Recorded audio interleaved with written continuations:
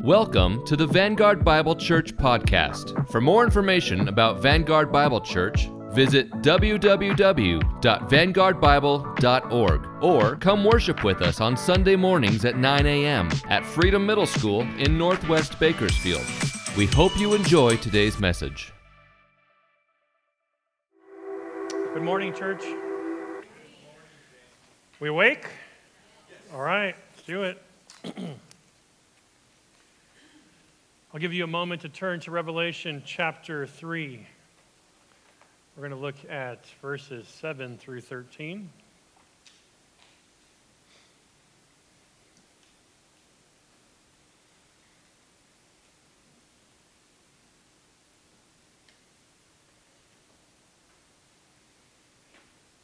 Let our awesome worship team get to their Bibles as well.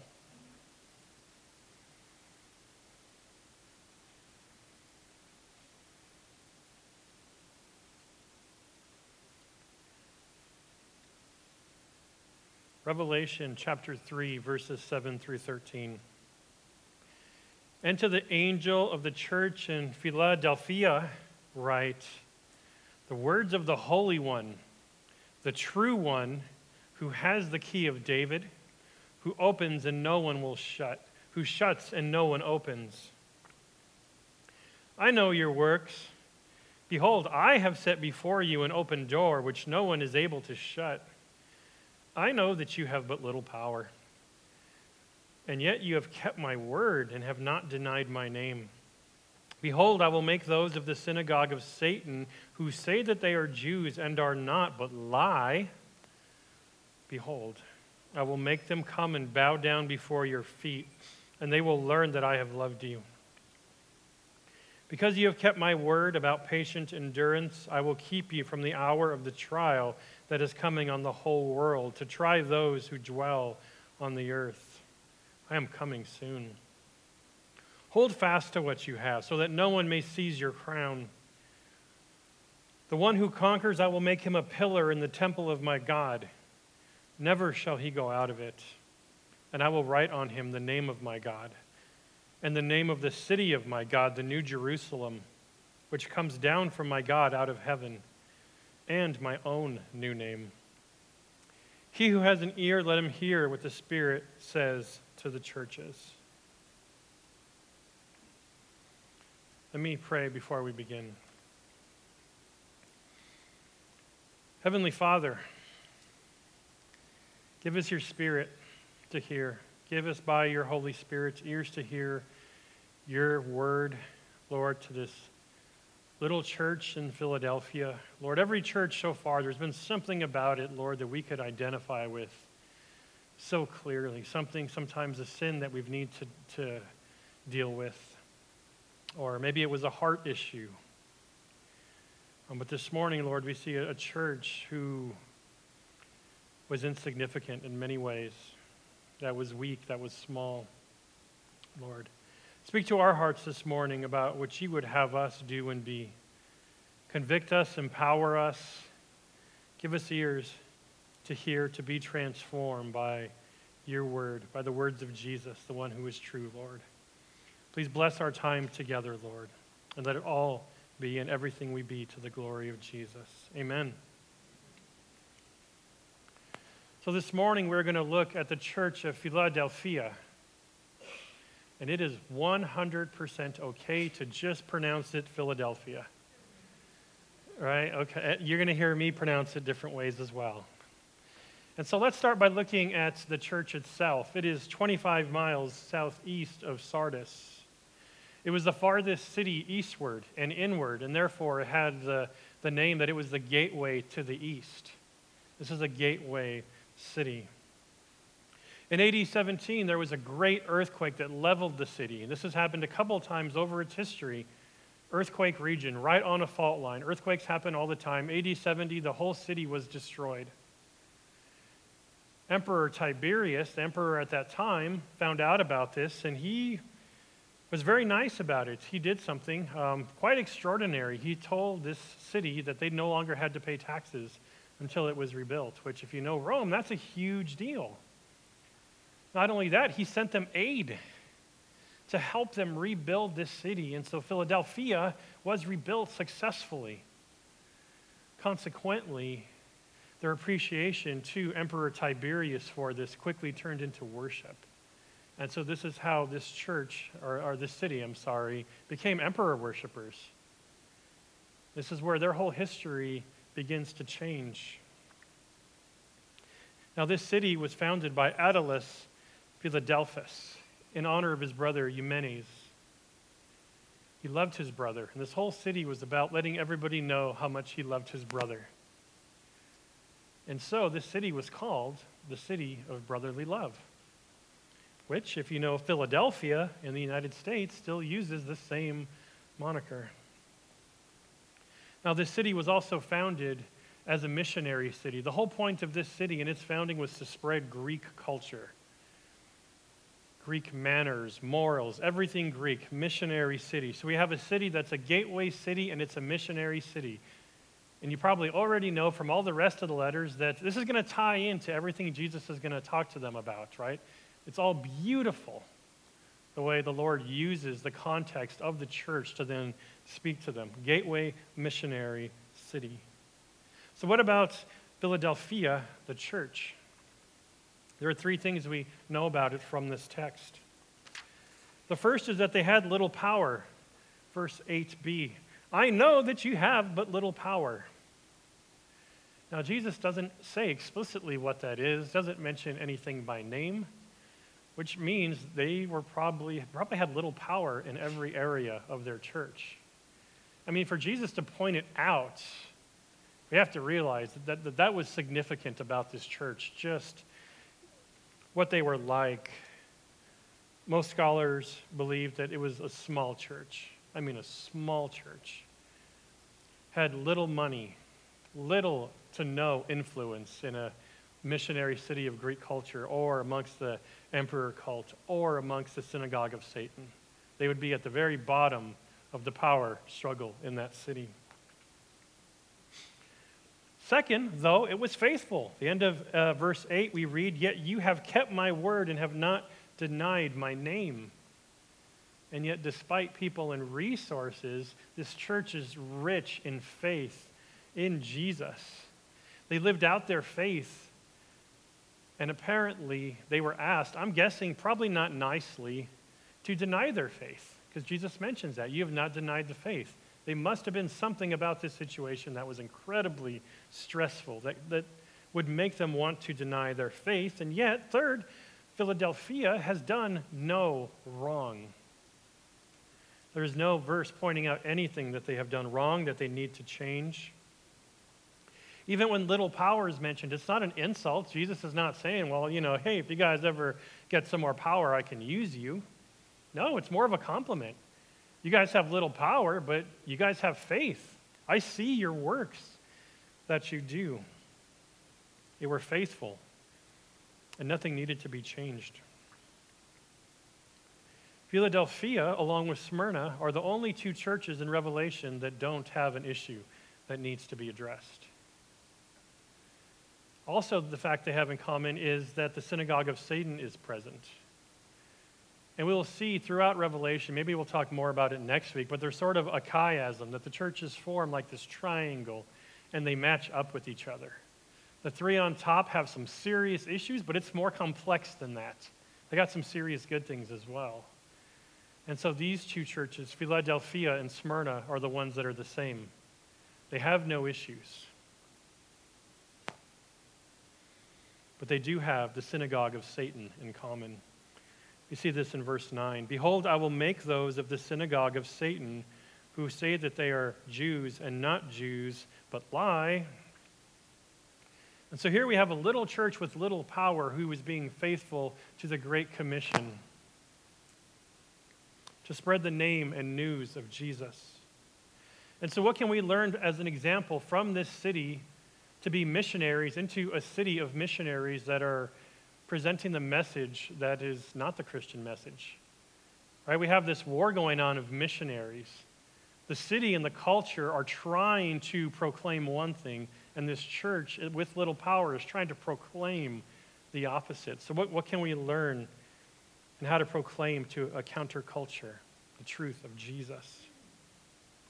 I believe we find the answer in the personal address of Jesus in verse 7. And to the angel of the church of Philadelphia write, the words of the Holy One, the true One, who has the key of David, who opens and no one will shut, who shuts and no one opens. And so there's three parts to this. The first is that he is the Holy One. Holy, holy, holy is the Lord God Almighty. He is different. He's set apart. He is the one. What does that mean? He is unique, holy, completely separate from creation as its creator. And it starts here by mentioning his words, which means his words are set apart and his words are holy and his words are different. What about the words of Jesus are different and set apart and holy than anybody else's? They are true. The words of Jesus are true. And so what does it follow up with? Number 2, he's the true one. Talk about being set apart from the world and being holier than anything else. It's because he's true. His name represents truth. In contrast, we have seen the synagogue of Satan are a bunch of liars. The imperial emperor cult, their worship and their movement is a lie. Anything that contradicts the words of Jesus is a lie. Just as if anybody were to tell this church that they're too little, there's not enough people, they don't have enough money, they don't have enough strength, if somebody were to tell them that, that would be a lie. They did have a power. They had the greatest power. They had truth. They had the one who is true. And the one who is true, it says, has a key. He has the key of David. Now, this is the key to the passage. Pun intended. According to verse 9, he has the key, he has the power to let anybody in, keep anybody out. And we get that. We know how keys work. We don't need an exposition on doors.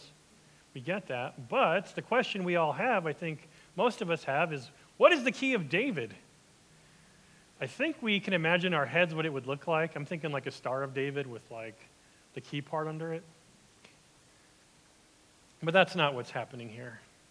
And so to better understand what the key of David is, we have to look at the Old Testament. Remember, whenever we don't know something or we're trying to figure something out and we don't know what the key of David is, we don't go to the newest newspaper to get our information. We go to the Old Testament, which is going to tell us exactly what the key of David is. And we find this in Isaiah chapter 22, verses 20 through 22. In that day I will call my servant Eliakim, the son of Hilkiah, and I will clothe him with your robe and will bind your sash on him, which brings to mind chapter 1, and will commit your authority to his hand. And he shall be a father to the inhabitants of Jerusalem and to the house of Judah. And I will place on his shoulder the key of the house of David. There it is. He shall open and none shall shut, and he shall shut and none shall open. So there's our reference. This isn't the first time we've seen the key of David in the Bible. Now, I imagine a lot of us don't spend a whole lot of time in Isaiah. It's a big, intimidating book, right? But here's where it is. And so now that you know that this key belonged to Eliakim, is that helpful? Maybe not, because that just raises another question. Who's Eliakim? Right? And so and that's okay. That's okay.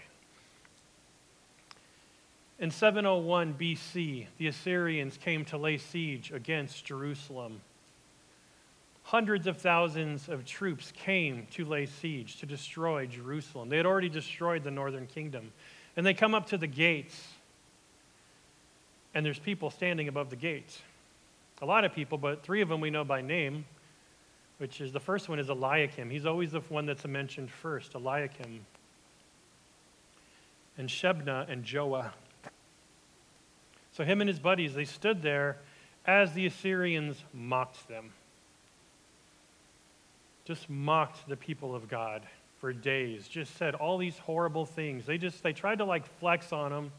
They told them, it says even in 1 Kings, your God like isn't powerful. the Assyrian God has never been stopped. No one has ever stopped our God. Your God is tiny. And so they're trying to intimidate, right? They're trying to intimidate the people at the gates to go tell the king that he needs to be scared. And so this reminds me, if you've ever seen pro wrestling, this is what this reminds me of. The Assyrian troops are just trying to get in their face. You have no idea how I'm going to destroy you. Our God is bigger than your God. Our God's going to win. They go as far as to say that they will make Israel so hungry and thirsty that they will eat their own dung and drink their own urine. 1 Kings 14:10, and you don't have to memorize that.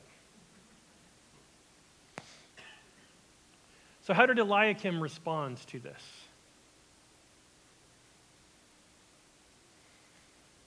He stared at them. He doesn't get caught up in it. He doesn't get distracted. He stares at them. Him and his boys do not respond. And then Eliakim goes and tells Hezekiah, who is the king, everything that they've said. And Hezekiah panics, rightfully so. They're up against hundreds of thousands of troops that have never been stopped. Hezekiah freaks out, and Hezekiah then prays to the Lord. Lord, I'm freaking out. Like, please, they said their God is better. Like, that has to bug you. And so the Lord answers, not King Hezekiah, but tells Isaiah then to tell Hezekiah that he heard. Isaiah, tell Hezekiah that I heard him. I'm going to deal with it. And the Lord deals with it. That night, all the enemies of the Lord, all their lies, all their untruth, all their arrogance is silenced.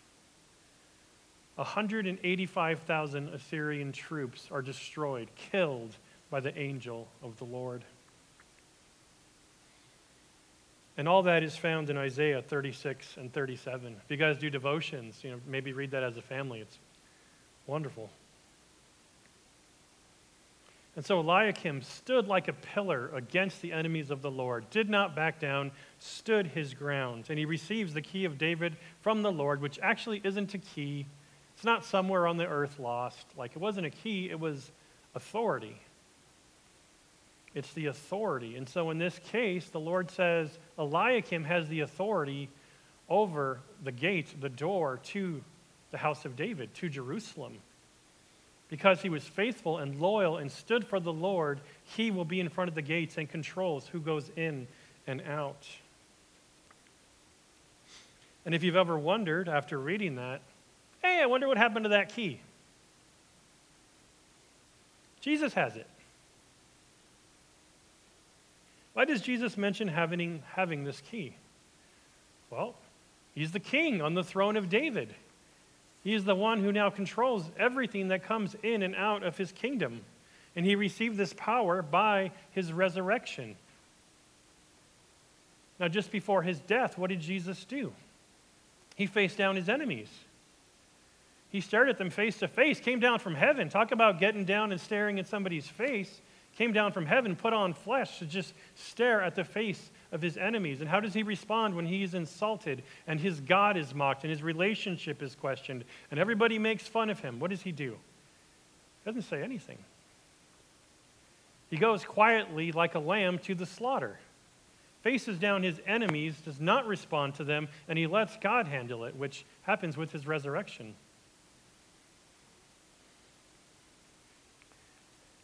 In the resurrection, Jesus receives the keys to death and Hades and the key of David. Jesus is the king. Jesus is the door, and Jesus is the one with the keys. What does that all mean? Jesus has all the authority. All that to say, Jesus has all the authority. And if you're counting, he has 3 keys at this point in Revelation. All have to do with authority. Now, this ties directly into the mission of the local church to proclaim the gospel. We face a world of vocal, angry, intimidating opposition. In person, online, in our families, at work, you name it, we face opposition of those who are what? Against the truth and just spewing lies and trying to flex and intimidate against us. And so how is the little church, the small church, to be grateful to the Great Commission verse 8. I know your works. Behold, I have set before you an open door, which no one is able to shut. I know that you have but little power, and yet you have kept my word and have not denied my name. And so here we find two ways that little, small, insignificant church can participate in the Great Commission, to be missionaries. And the first is evangelism with trust. With trust. I know we've talked about evangelism before, but I think really the point of Jesus saying he's the one that's true is this is a trust issue. And so when you do evangelism, do you trust the process of what is taking place? Trust in Jesus for the results of evangelistic work. When he talks about this key, he doesn't say stop. He doesn't say stop telling people, I'm the one who has the key anyway, just let me let them in and out. Don't worry about it. He says, no, I see your works, and because I have the key, I am opening the door to your success. He doesn't tell them they have to get bigger first before they can make an impact in the kingdom. He says, go, share. I've opened the doors to your success. People are going to be saved. None of those people who are saved are going to ask how big that church was where they heard the awesome news of the gospel.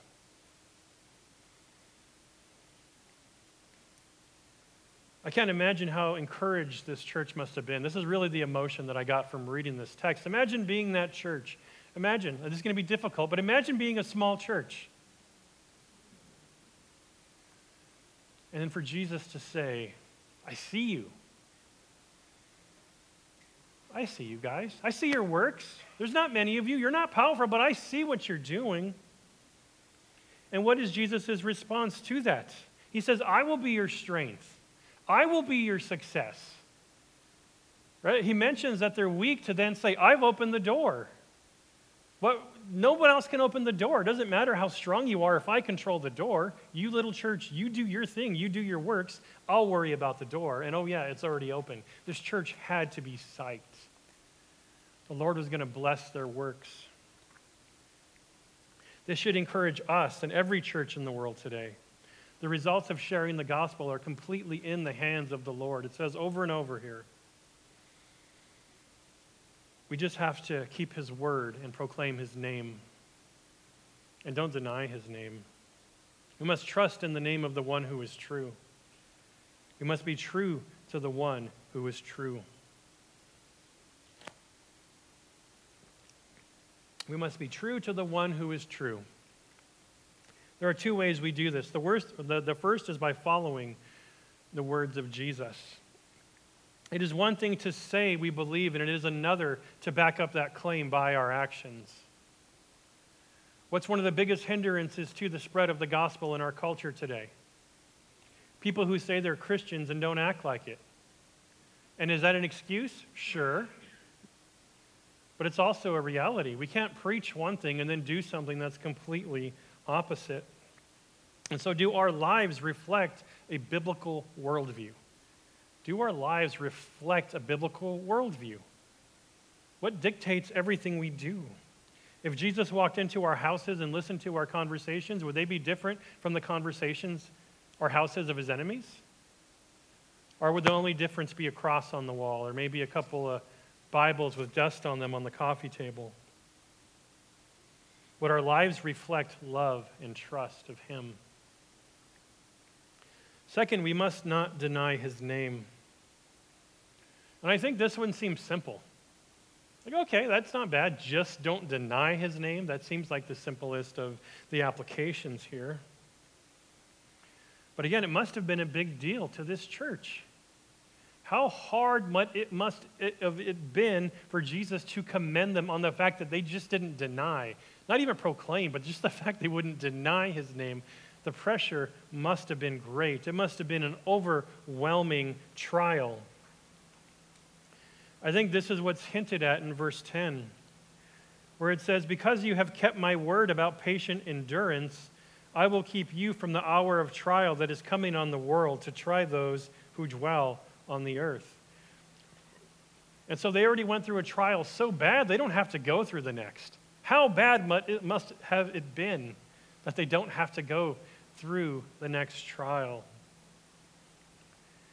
Now, there are some who would say that, well, is that verse talking about the possibility of a rapture? I don't think so. There's no rapture in Revelation.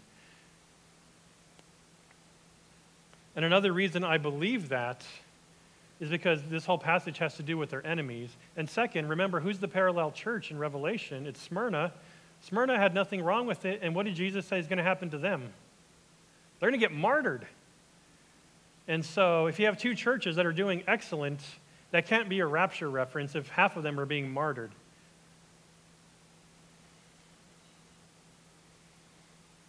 Not only that, if that was the case in this verse, then we could just stop reading. They would stop listening. Oh, okay, we're not going to be here? Okay, cool. Like, who's going to pay attention to the rest of that?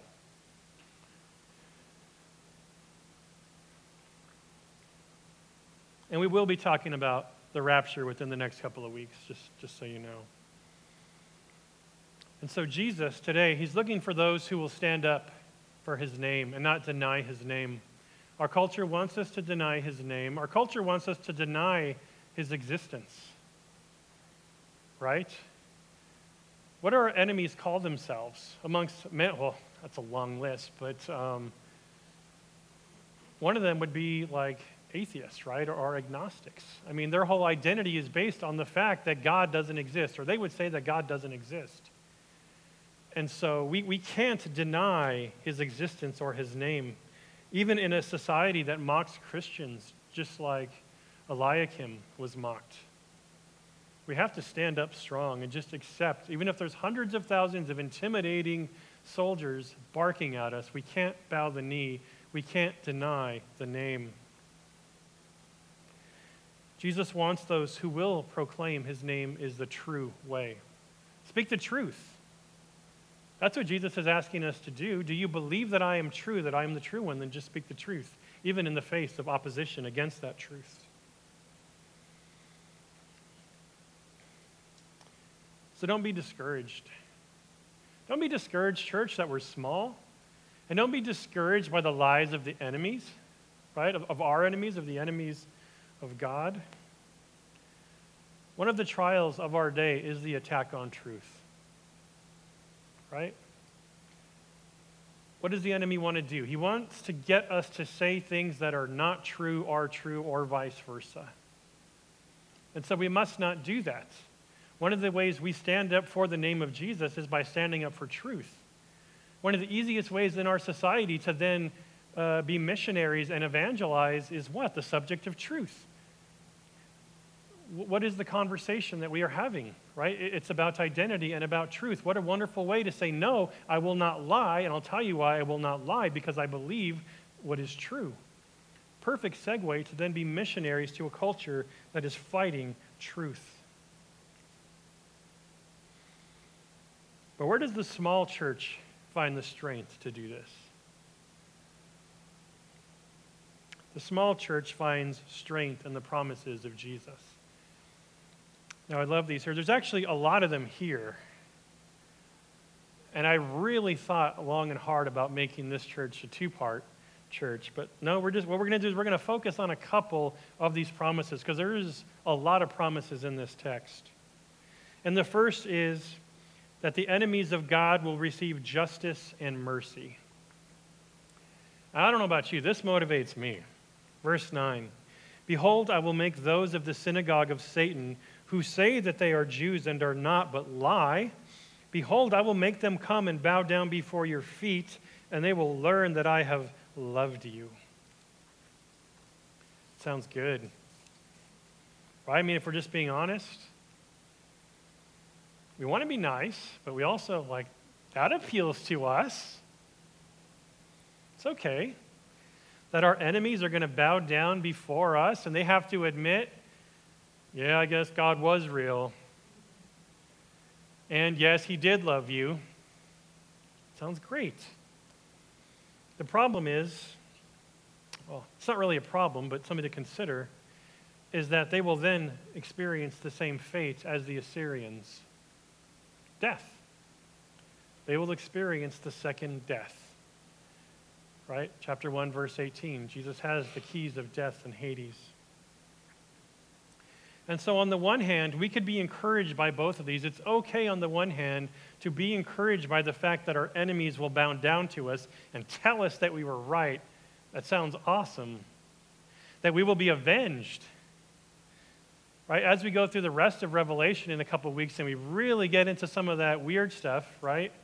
One of the big themes of Revelation is vindication. Christ will be vindicated against his enemies, and we will be vindicated against all the attacks and hostility towards his church, which he loves. And so it's okay to be excited about the vindication. That's okay. But there's also probably a part of you that wishes some of them could be saved, right? After all, we were enemies of God too. How quickly we forget where we were.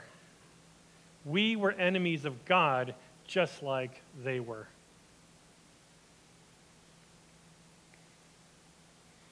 God, by his mercy and grace alone, gave us the gift of faith.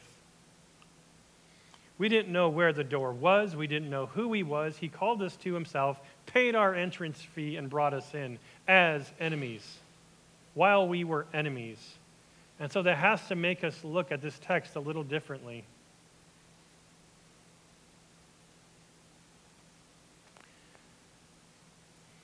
Our first thought can't be the destruction of our enemies. Is it going to happen? Yes. Is it okay to be excited about that? Yes. But that can't be our first thoughts, that our enemies will be destroyed. We must consider the salvation of our enemies. Let's let Jesus decide who's going to come in and come out. And let us just proclaim the truth.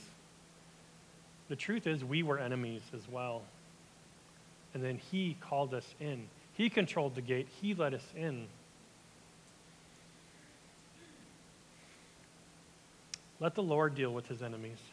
Trust in the Lord that he knows who his enemies are, and trust that he will deal with them, just like Eliakim and Hezekiah and Isaiah trusted in the Lord. And the Lord took care of his enemies. Now, one of the things I love about this passage in all the allusions to Isaiah, including the bow down part of this, is that there's 3 verses in Isaiah that reference this, the bowing down of the enemies before God and the people of God. All 3 of those references in Isaiah have at least part of that context is the enemies of God coming to worship God. One of these, we'll just look at one, Isaiah 60:14. The sons of those who afflicted you shall come bending low to you, and all who despised you shall bow down at your feet. This is obviously what's being referenced here. They shall call you the city of the Lord, the Zion of the Holy One of Israel. Now, if you read this whole context here, what is happening is the enemies here are coming to bow down and admit, you guys were right. But what they're doing in this moment is a confession. And so part of the bowing down of the enemies of the Lord is bowing down not just to us, but with us. I mean, it gives me chills. I'm excited about this. Right? The enemies of the Lord are going to come bow before us. You were right about the Lord. This is the holy city. This is Zion. And they're not just bowing about to be judged. They're bowing with us. And so we need to let the one who is holy and true and has all the authority decide destinies. Let him decide that. Let us just make his truth known.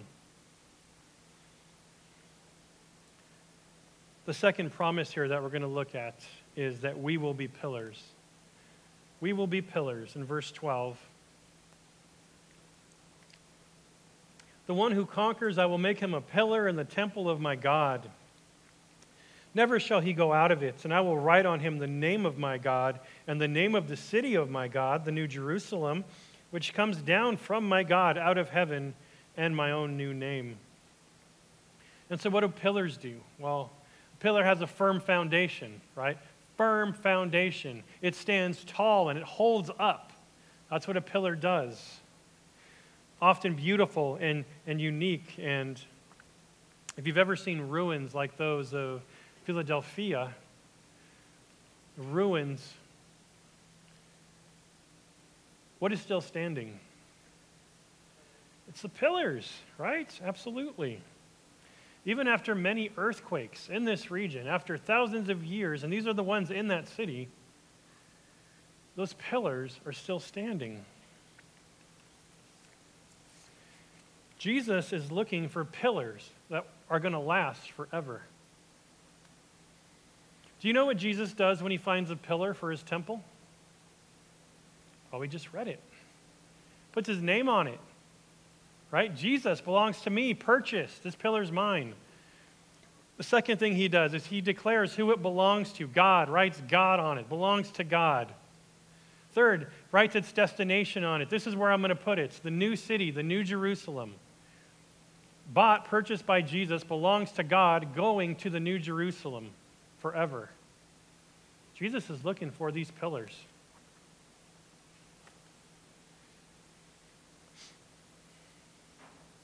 Church Philadelphia was a small church too.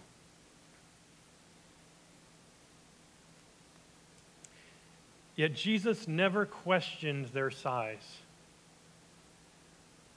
Never said they had to get bigger or better or anything. He commends their faith. Commends their faith how? During trials, during patient endurance. He commends their faith during a trial. And then he doesn't promise them to grow. He doesn't say, oh, hey, I see you. I'll grow you guys any larger. What he says is, I've opened the door. I'm going to use you to grow the kingdom.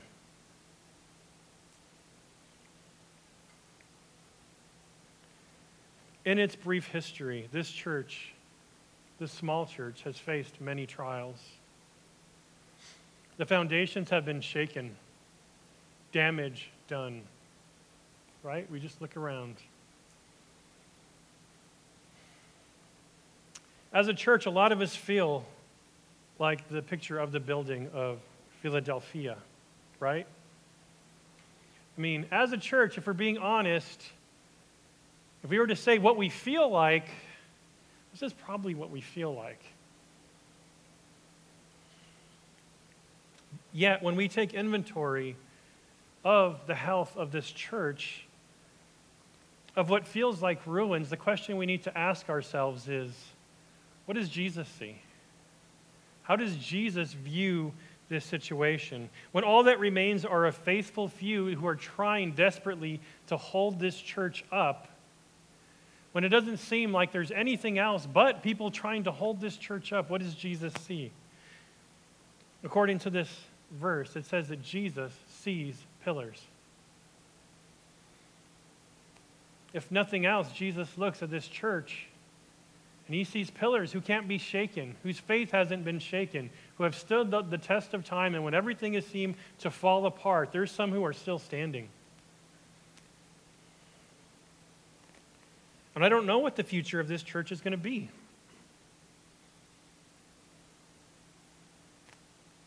All churches have a lifespan. All churches close. Every church in this city will shut its doors at some point unless the Lord comes. In which case, prove me wrong, Lord. Please come. But when the Lord looks at us, he sees pillars. And although I don't know the future of this church, I do know that the Lord can use pillars.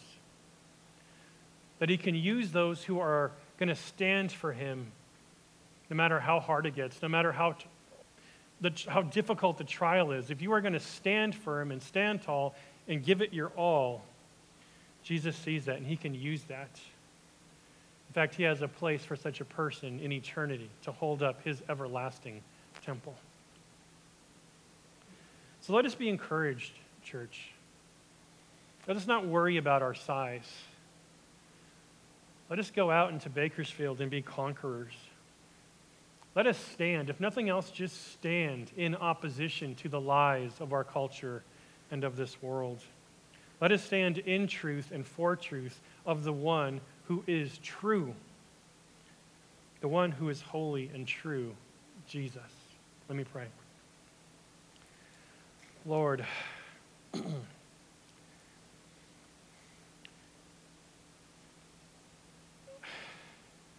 You know our hearts, Lord, as a church. You know the history of the church, and you know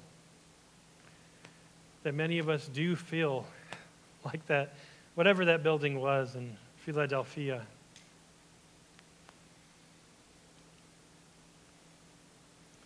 But it gives us comfort to know that you see us, that you see those who have remained. When the trials have come, when the difficulties have come, and for whatever reason, some others aren't here.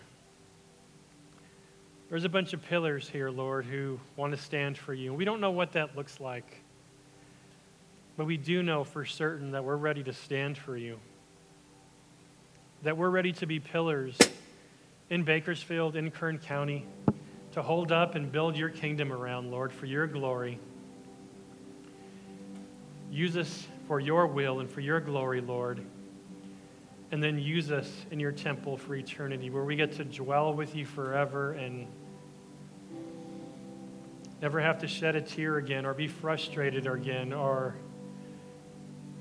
fight lies. We will be with the one who is holy and true. May that be our comfort. May you be our strength, Lord. And Lord, may you give us wisdom. You know exactly where we are as a church. May you give us wisdom in how to best bring you glory. Give us wisdom on how to be the healthiest sheep, to proclaim your kingdom and serve your kingdom, Lord. We love you. We love the one who is holy and true. Thank you for opening the door to save us, Lord. We didn't even know where the door was. You did all the work, and we run through it, Lord. And we spend our lives running to you, Lord. You are worthy. Amen. We hope you've enjoyed this Vanguard Bible Church podcast. You can find more sermon messages online at vanguardbible.org. Have a great week, and we hope we'll see you soon.